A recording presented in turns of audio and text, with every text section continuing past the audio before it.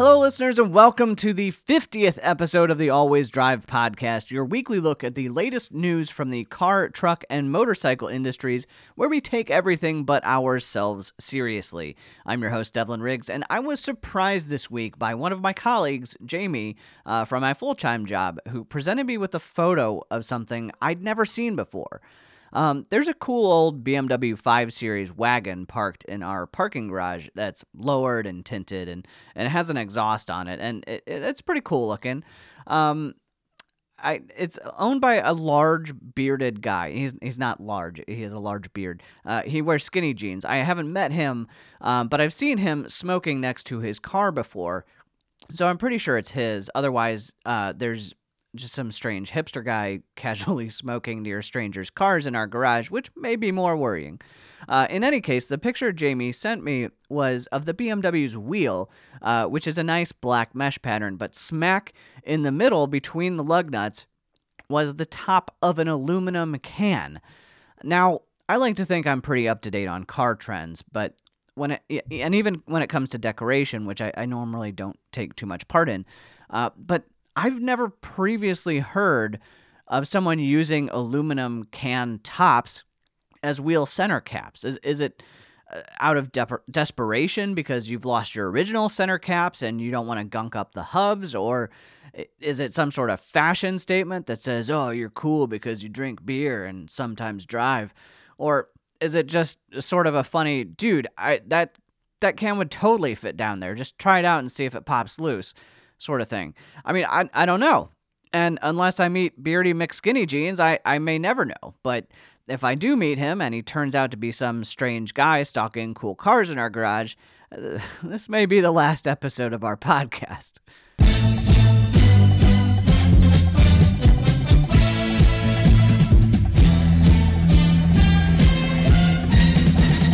It's another week in 2018, meaning there's been a batch of news about electric vehicles since they're pretty much regarded as the future of motoring.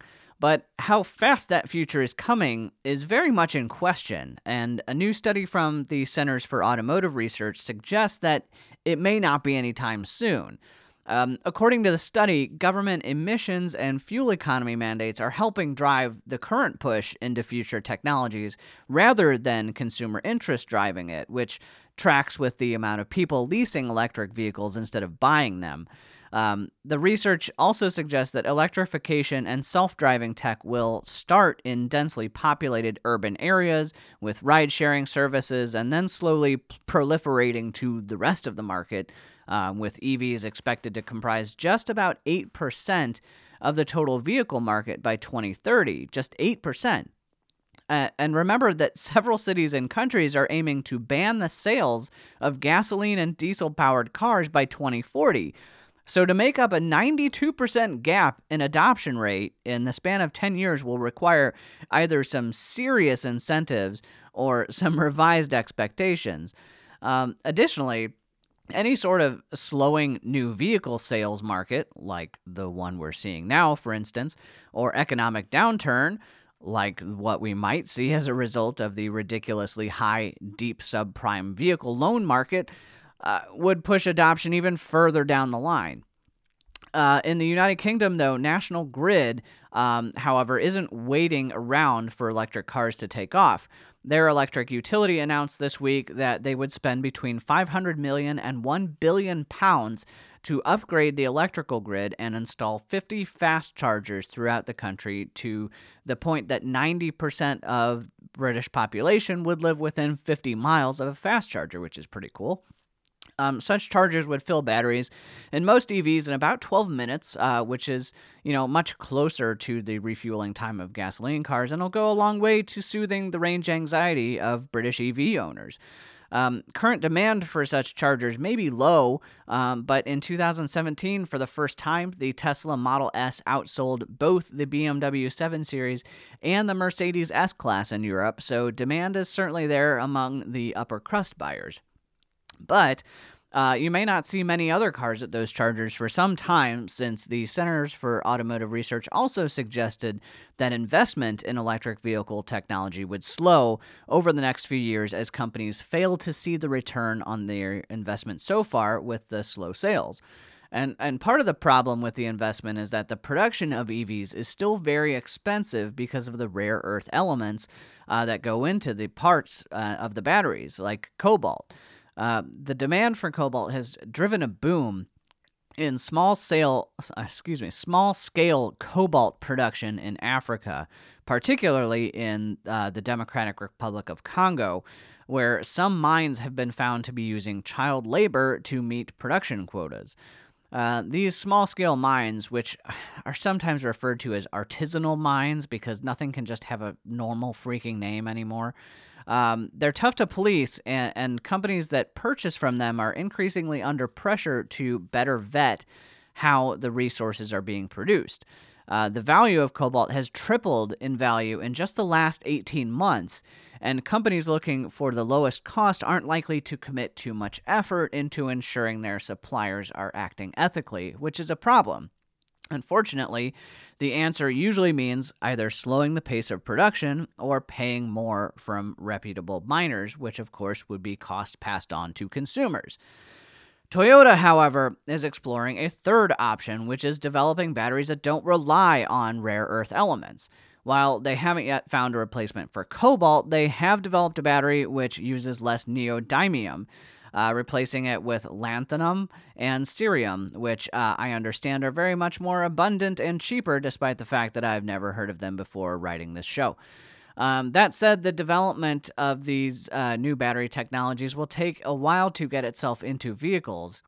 Toyota says they're aiming for implementation sometime in the next 10 years, which won't help the potential neodymium shortage in the near term. Now we just need to figure out what to do about that whole cobalt thing.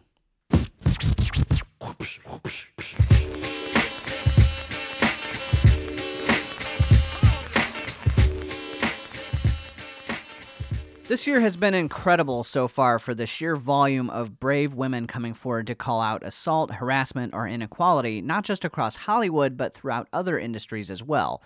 This week, the Me Too movement arrived in Michigan, where Raj Nair, the executive vice president and North American president for Ford, was booted after an anonymous complaint spurred an investigation which found he had committed some inappropriate behavior. Details are scarce, but Nair himself was quoted in Ford's press release on the matter, saying that he regretted that there had been instances where he did not exhibit leadership behaviors consistent with Ford. Cars in general and the automotive industry is frequently regarded as a sort of old boys club, which has undoubtedly put upon many women undeserved treatment. While reactions to these sort of allegations have varied widely, from some politicians owning up and resigning to some flat-out denying accusations and calling women liars, it's nice to see Ford taking the right path and committing to a higher standard of conduct than we see from so many of our elected officials. In Atlanta this week, a driver for Uber Eats, Uber's food delivery service, shot and killed a customer after delivering his food. Ryan Thornton was shot multiple times by the driver, for whom police are still searching. Uber prohibits their drivers from carrying any kind of weapons, but without ever conducting inspections of its drivers, how could they possibly ever know if any driver was violating that policy? Realistically, this guy could have been working for any food delivery company, but since it's Uber and since they have a not-so-great record with safety already, it's an easy target for criticism. I'm sure the company is cooperating with police because the last thing they need is for this to turn into a trend, especially since we've had enough killing in this country lately. Few car companies have been around as long as Daimler, but the German company hasn't always been on the right side of history.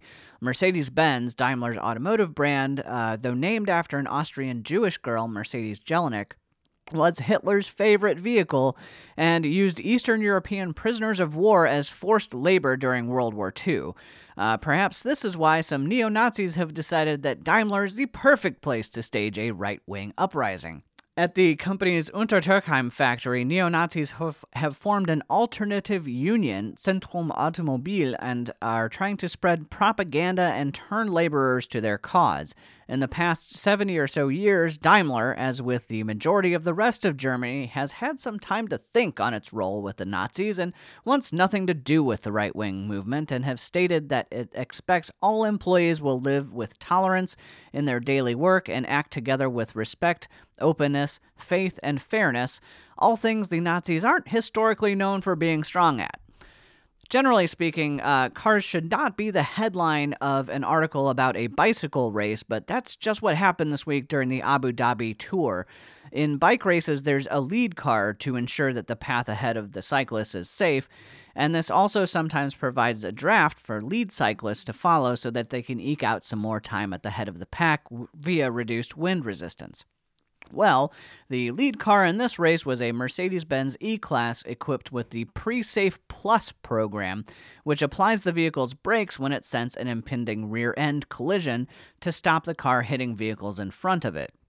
Unfortunately for cyclists, this system doesn't distinguish between potential vehicular impact and a cyclist trying to ride the bumper for some increased speed. The car thought the bikes were a danger and hit at the brakes without the driver's input, causing cyclists to smash into the back of it, ultimately wiping out 5 riders who you can bet have been in touch with their favorite attorneys regarding the matter. Speaking of cars you'd see in Abu Dhabi, Rolls-Royce is coming out with a new one, and it's an SUV called the Cullinan. We don't have many details about it except the mention this week that it includes a rear viewing suite. Basically, what that means is instead of sitting on your tailgate or rear bumper in your old Range Rover or Volvo, in your Cullinan, you will be treated to 2 rear-facing leather chairs separated by a small cocktail table, all of which deploy from the trunk at the touch of a button because manual labor is for peasants. From this luxuriously comfortable viewing platform, as they call it, you are welcome to take in your children's sporting events, or the world's most breathtaking vistas, or, as will probably most commonly be used, as a place to rest and enjoy some Grey Poupon while your driver removes the horse shit from your boots after your polo match. Last week I mentioned how a Chrysler over-the-air update to their Uconnect system resulted in boot loop and a bunch of new car owners in the Northeast being very unhappy. Well, Tesla is looking into an OTA update of their own after a Model 3 owner's recent crash experience. After hitting a parked car while going 60 miles per hour, which you're kind of a shitty driver if you do that. The driver of a Model 3 wasn't able to get his insurance information out of his glove box because it, along with almost every other function of the car, is controlled through the big central touchscreen, which broke in the wreck. He tweeted about his experience, and the ever-socially engaged CEO, Elon Musk, responded that they would look into pushing out a vehicle update that automatically opens the glove box after the car comes to a stop following an accident. This is a neat feature, but one I can't help think could have been prevented by just having a simple manual release. So, while it's cool that such updates can fix problems instead of creating them, mark my words, there is going to be an anti-touchscreen revolution in automotive design, and the consumers are going to be the ones to demand it. The Formula One season is right around the corner, and the teams have been unveiling their new cars this week to varying level of interest. Mercedes probably made the most waves because they are once again expected to be the favorites after dominating so heavily last year. But in typical Australian fashion, Daniel Ricciardo came along and made some waves of his own by crashing on the car's track debut. To his credit, it was pouring down rain, so conditions were poor, and he was in an unfamiliar race car, so those things are bound to happen. Unfortunately, Red Bull Racing tweeted out a photo of the car with the caption, "That new car feeling," just before the crash, which some might argue jinxed the car. I guess Ricciardo could use a little more feeling from it. Gas taxes have been around just about as long as we've had gasoline, and for good reason. The revenue allows states to invest in infrastructure improvements, and in a country with crumbling infrastructure, states sort of need all they can get to fix our roads and bridges. But with the adoption of hybrids, plug-ins, and electric vehicles, the gas taxes don't get paid by everyone who uses the infrastructure, so several states have begun charging a supplemental registration fee to owners of hybrid or electric vehicles to bridge the funding gap. The latest such case is in Maine, where electric vehicle owners could be charged $250 a year for the privilege of using a car that saves them money on gas and reduces their environmental impact. Hybrid owners would be charged $150 since they still have to fill up every once in a while. Proponents say that this evens the playing field, while environmentalists say that this discourages transitioning to more environmentally friendly vehicles, both of which are correct. But until people get on board with a mileage-based tax, Maine isn't really left with any other options for reducing their infrastructure deficit. Just remember, hybrid owners, that repairing a bent rim because of a pothole costs more than your annual registration fee. Now, traffic sucks, and traffic around LA really, really sucks. But what sucks even more about being stuck in traffic is being stuck in the sand. So while you wouldn't think that that's a situation that happens all that often, consider Southern California, where this week traffic on the 10 freeway was so bad, drivers decided that it was a better idea to drive through a field of sand than to simply wait in the slow crawl on the highway to get to their destination. Turns out driving in sand is tough, and cars get stuck super easy. It even looks like the road to the sand trap had been barricaded and that drivers moved the barricades in an attempt to cross it. Fortunately, a traffic chopper covering the backup was able to capture some delightful footage of these ill-advised morons trying to frantically dig themselves out of the holes that they spun for themselves, while the traffic on the highway continues to move on slowly. At least for me, there are few things more satisfying than staying in the fast lane and passing somebody who peeled out in the right lane around me to try and find a faster path in the right lanes. Seeing some impatient jackhole trapped in the sand, yeah, that's one of those few more satisfying things.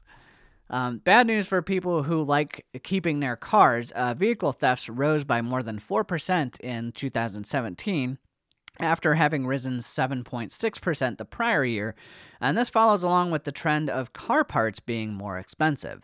I know when I had to repair the front of my Mazda from the suicidal Coyote, I couldn't believe a non-Mazda repair shop could charge more than $2,500 for replacing just some front bumper plastic, a splash guard, and my windshield washer fluid reservoir. But as a handy chart from the National Insurance Crime Bureau indicates, car parts are outrageously expensive, and even if criminals can't sell your whole car because of the VIN number, they can still sell off parts and make as much as 75% of the car's total value.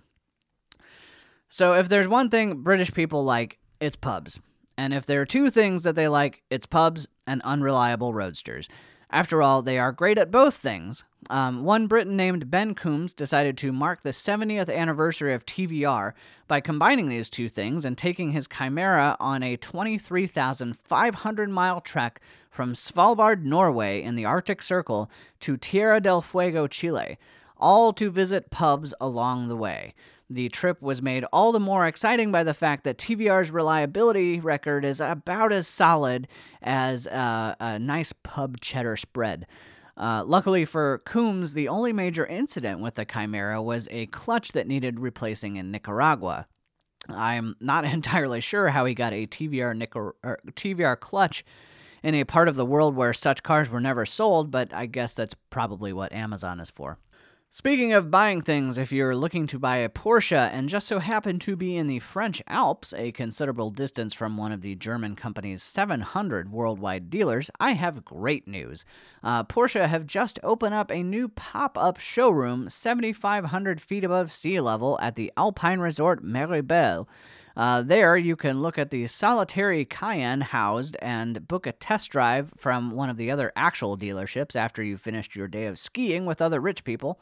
The pop-up showroom will be there until April, when the snow melts and Porsche has to find another place where all the rich people hang out when not in winter. Might I suggest Montpellier or Marseille or Nice? Since using cars as cars is boring, people have been figuring out different uses for them for decades. They've been used as houses, boats, soccer players, and now as a computer mouse.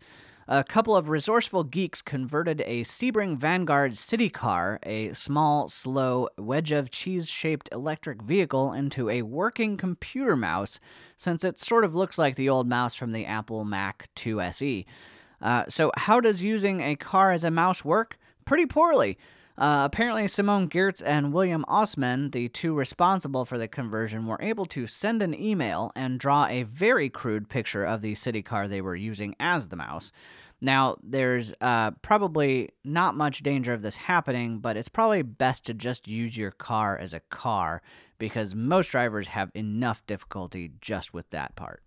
Here are some new cars. Brand new, brand new, brand new. I don't like it unless it's brand new. You might see me in my whip with my head pumping my...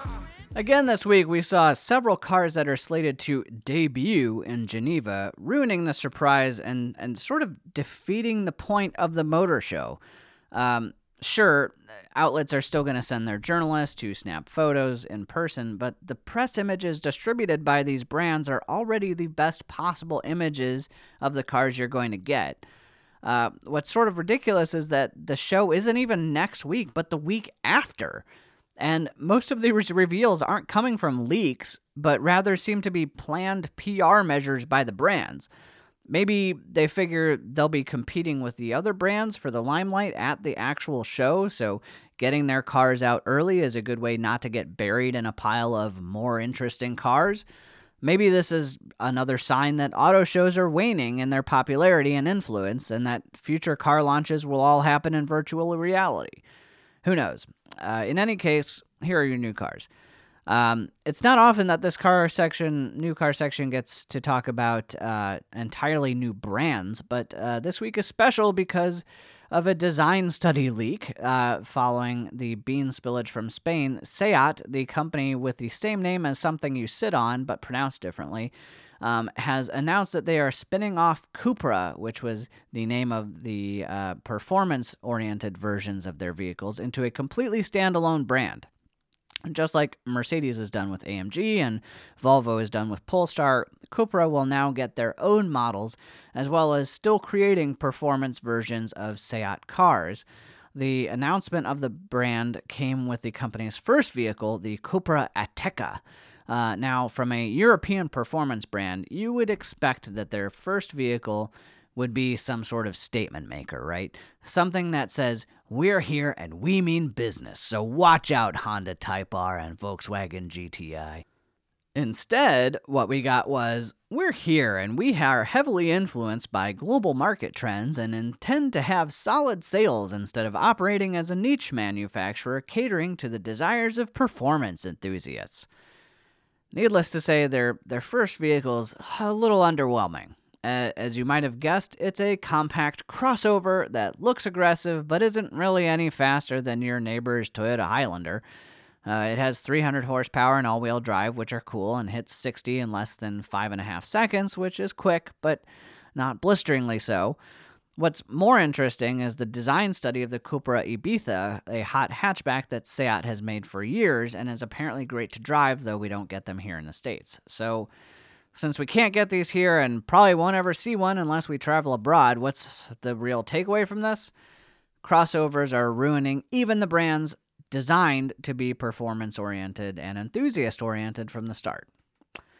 Unlike Porsche, Ferrari doesn't really do a whole lot of special editions of their vehicles, so when we get one, they tend to be pretty special. And this was one of those weeks because we were treated to details of the forthcoming 488 Pista, a track-focused version of the 488 GTB with 710 horsepower and 568 foot-pounds of torque, delivering 62 miles per hour in just 2.85 seconds.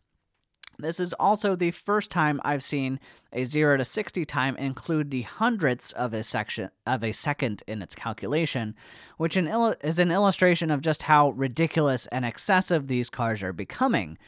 I don't know about you, but if I drove one of these things and then sat in a McLaren 720S, which does the same run in 2.9 seconds, I would totally be like, oh yeah, you can definitely feel that the Pista is at least 400ths of a second faster, but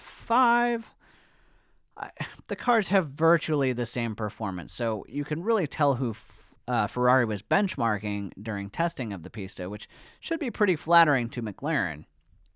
Care to guess where this car is going to debut? Yep, Geneva, where there will be no actual new cars. When I was test driving cars, the only vehicle that really rivaled the GTI for my affection was the Volvo V60 T6R design, which was an attractive, fast, comfortable wagon that handled well. It lost points for being expensive, heavy, and having a very dated interior. I mean, it even had one of those cell phone dialing button displays in them. It was bad. But it was a very strong contender. Now though, I'm really happy that I didn't buy it because there's a new V60 coming soon, and holy shit, is it beautiful! It is a beautiful, beautiful wagon. It cops the modern Volvo styling, complete with the Thor's hammer headlights, and looks sleek, crisp. It has beautiful lines and curves. The dated interior has been completely revised with a big central touchscreen and gigantic speakers that you can even see from the press photos. And guys, we haven't even gotten to the best part yet. The new V60 will be available with Volvo's T8 powertrain, which pairs a twin-turbo six-cylinder with a plug-in hybrid system that develops 390 horsepower. Sure, this is going to be some top-of-the-line R-Design trim shit and will probably cost around $60,000, but not only does the wagon renaissance continue, the hot wagon market is heating up. And while I'm in no hurry to replace the GTI when the warranty runs out in a few years, there might be one or two of these coming off lease, and I might just be one of the first people in line for them. Also revealed ahead of a formal unveiling in Geneva was the second-generation Peugeot 508, which is the company's flagship sedan. It's super attractive, especially in the red color promoted in the press photos distributed to media sources. And it's being transitioned from a conventional sedan to a fastback, meaning the rear glass lifts with the trunk, which is a popular trend these days. The powertrains aren't likely to ignite any sort of passion for driving if you didn't already have it, topping out at 222 horsepower for the gasoline engine. But a plug-in hybrid version will be available after launch, which could tempt some of the more efficiency-minded buyers.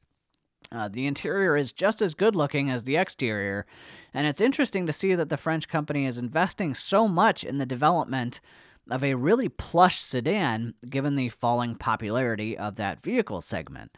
The 508 isn't slated to come to the U.S., but remember that all new Peugeots and their new platform are designed to comply with American safety standards, so there's a real possibility that we could see it eventually, and thank goodness for that, because it's a really pretty car. In significantly less exciting news, there's a big new SUV from Subaru, who have been missing out on sales since the death of the Tribeca left them with no three-row crossover.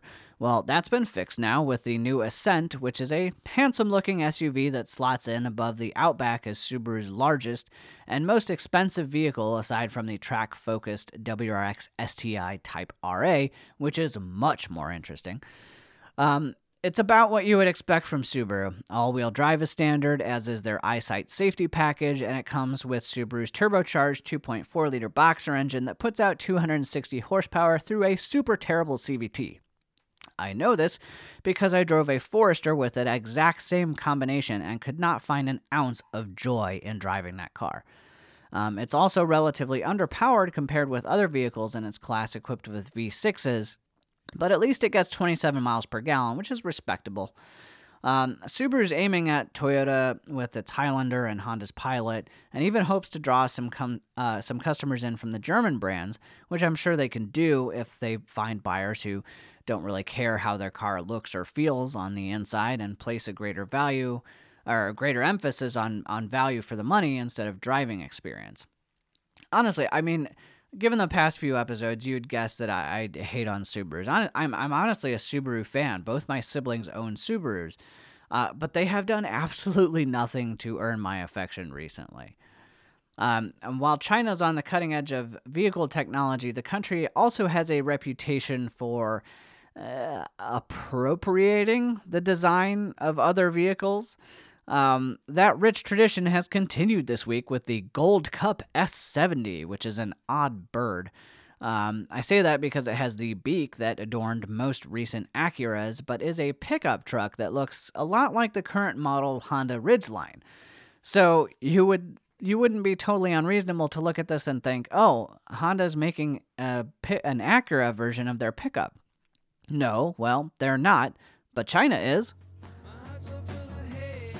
That's going to do it for this week's show, and since we've made it all the way to the 50th episode, and 50 is totally a milestone, I thought a sort of miniature thank-a-thon was in order. First, I always have to thank Nicholas Falcon for this great intro song, and the track behind me right now is called Basement Floor, and it's a solid jam. That's way better than just the few measures that you get to hear every week. Thank you to my lovely wife Kira for putting up with my obsession with writing and recording and publishing this show almost every week, because she knows I love it and I love her for letting me get away with doing this. Thanks to Mike and Jess Lavazetta, who regularly provide me some great feedback on what's working and what isn't, and they share stories and ideas and their own experiences that help inform what I share with you guys every week. Thanks to my colleague Jeff Kelly, who's been a long-time listener and occasionally sits down other business development reps to listen to a segment he thought was particularly funny. A big thank you to Jordan Thompson, who's been helping translate my weekly ramblings into several posts for the blog, which is helping the site gain some traction and establishing some street cred as a real media outlet I aspire to be. Thanks to my dogs, Faye and Reese, for so frequently keeping me company while I write these episodes, and most importantly, thank you to all you who listen every week, or every other week, or any week, and are on the ground floor of the hopeful future skyscraper of listeners to this show. I'm glad to know that there are people out there who enjoy what they hear and keep tuning in for more. So to close us out, the last couple of weeks I've featured formula cars to end the show, but those aren't exactly super attainable by most people, so I swung the opposite direction this week and chose a super attainable car, the forthcoming Hyundai Veloster N, which sounds like the South Korean company has learned a little bit from their I-20 rally team. Here, friends, is your moment of zen.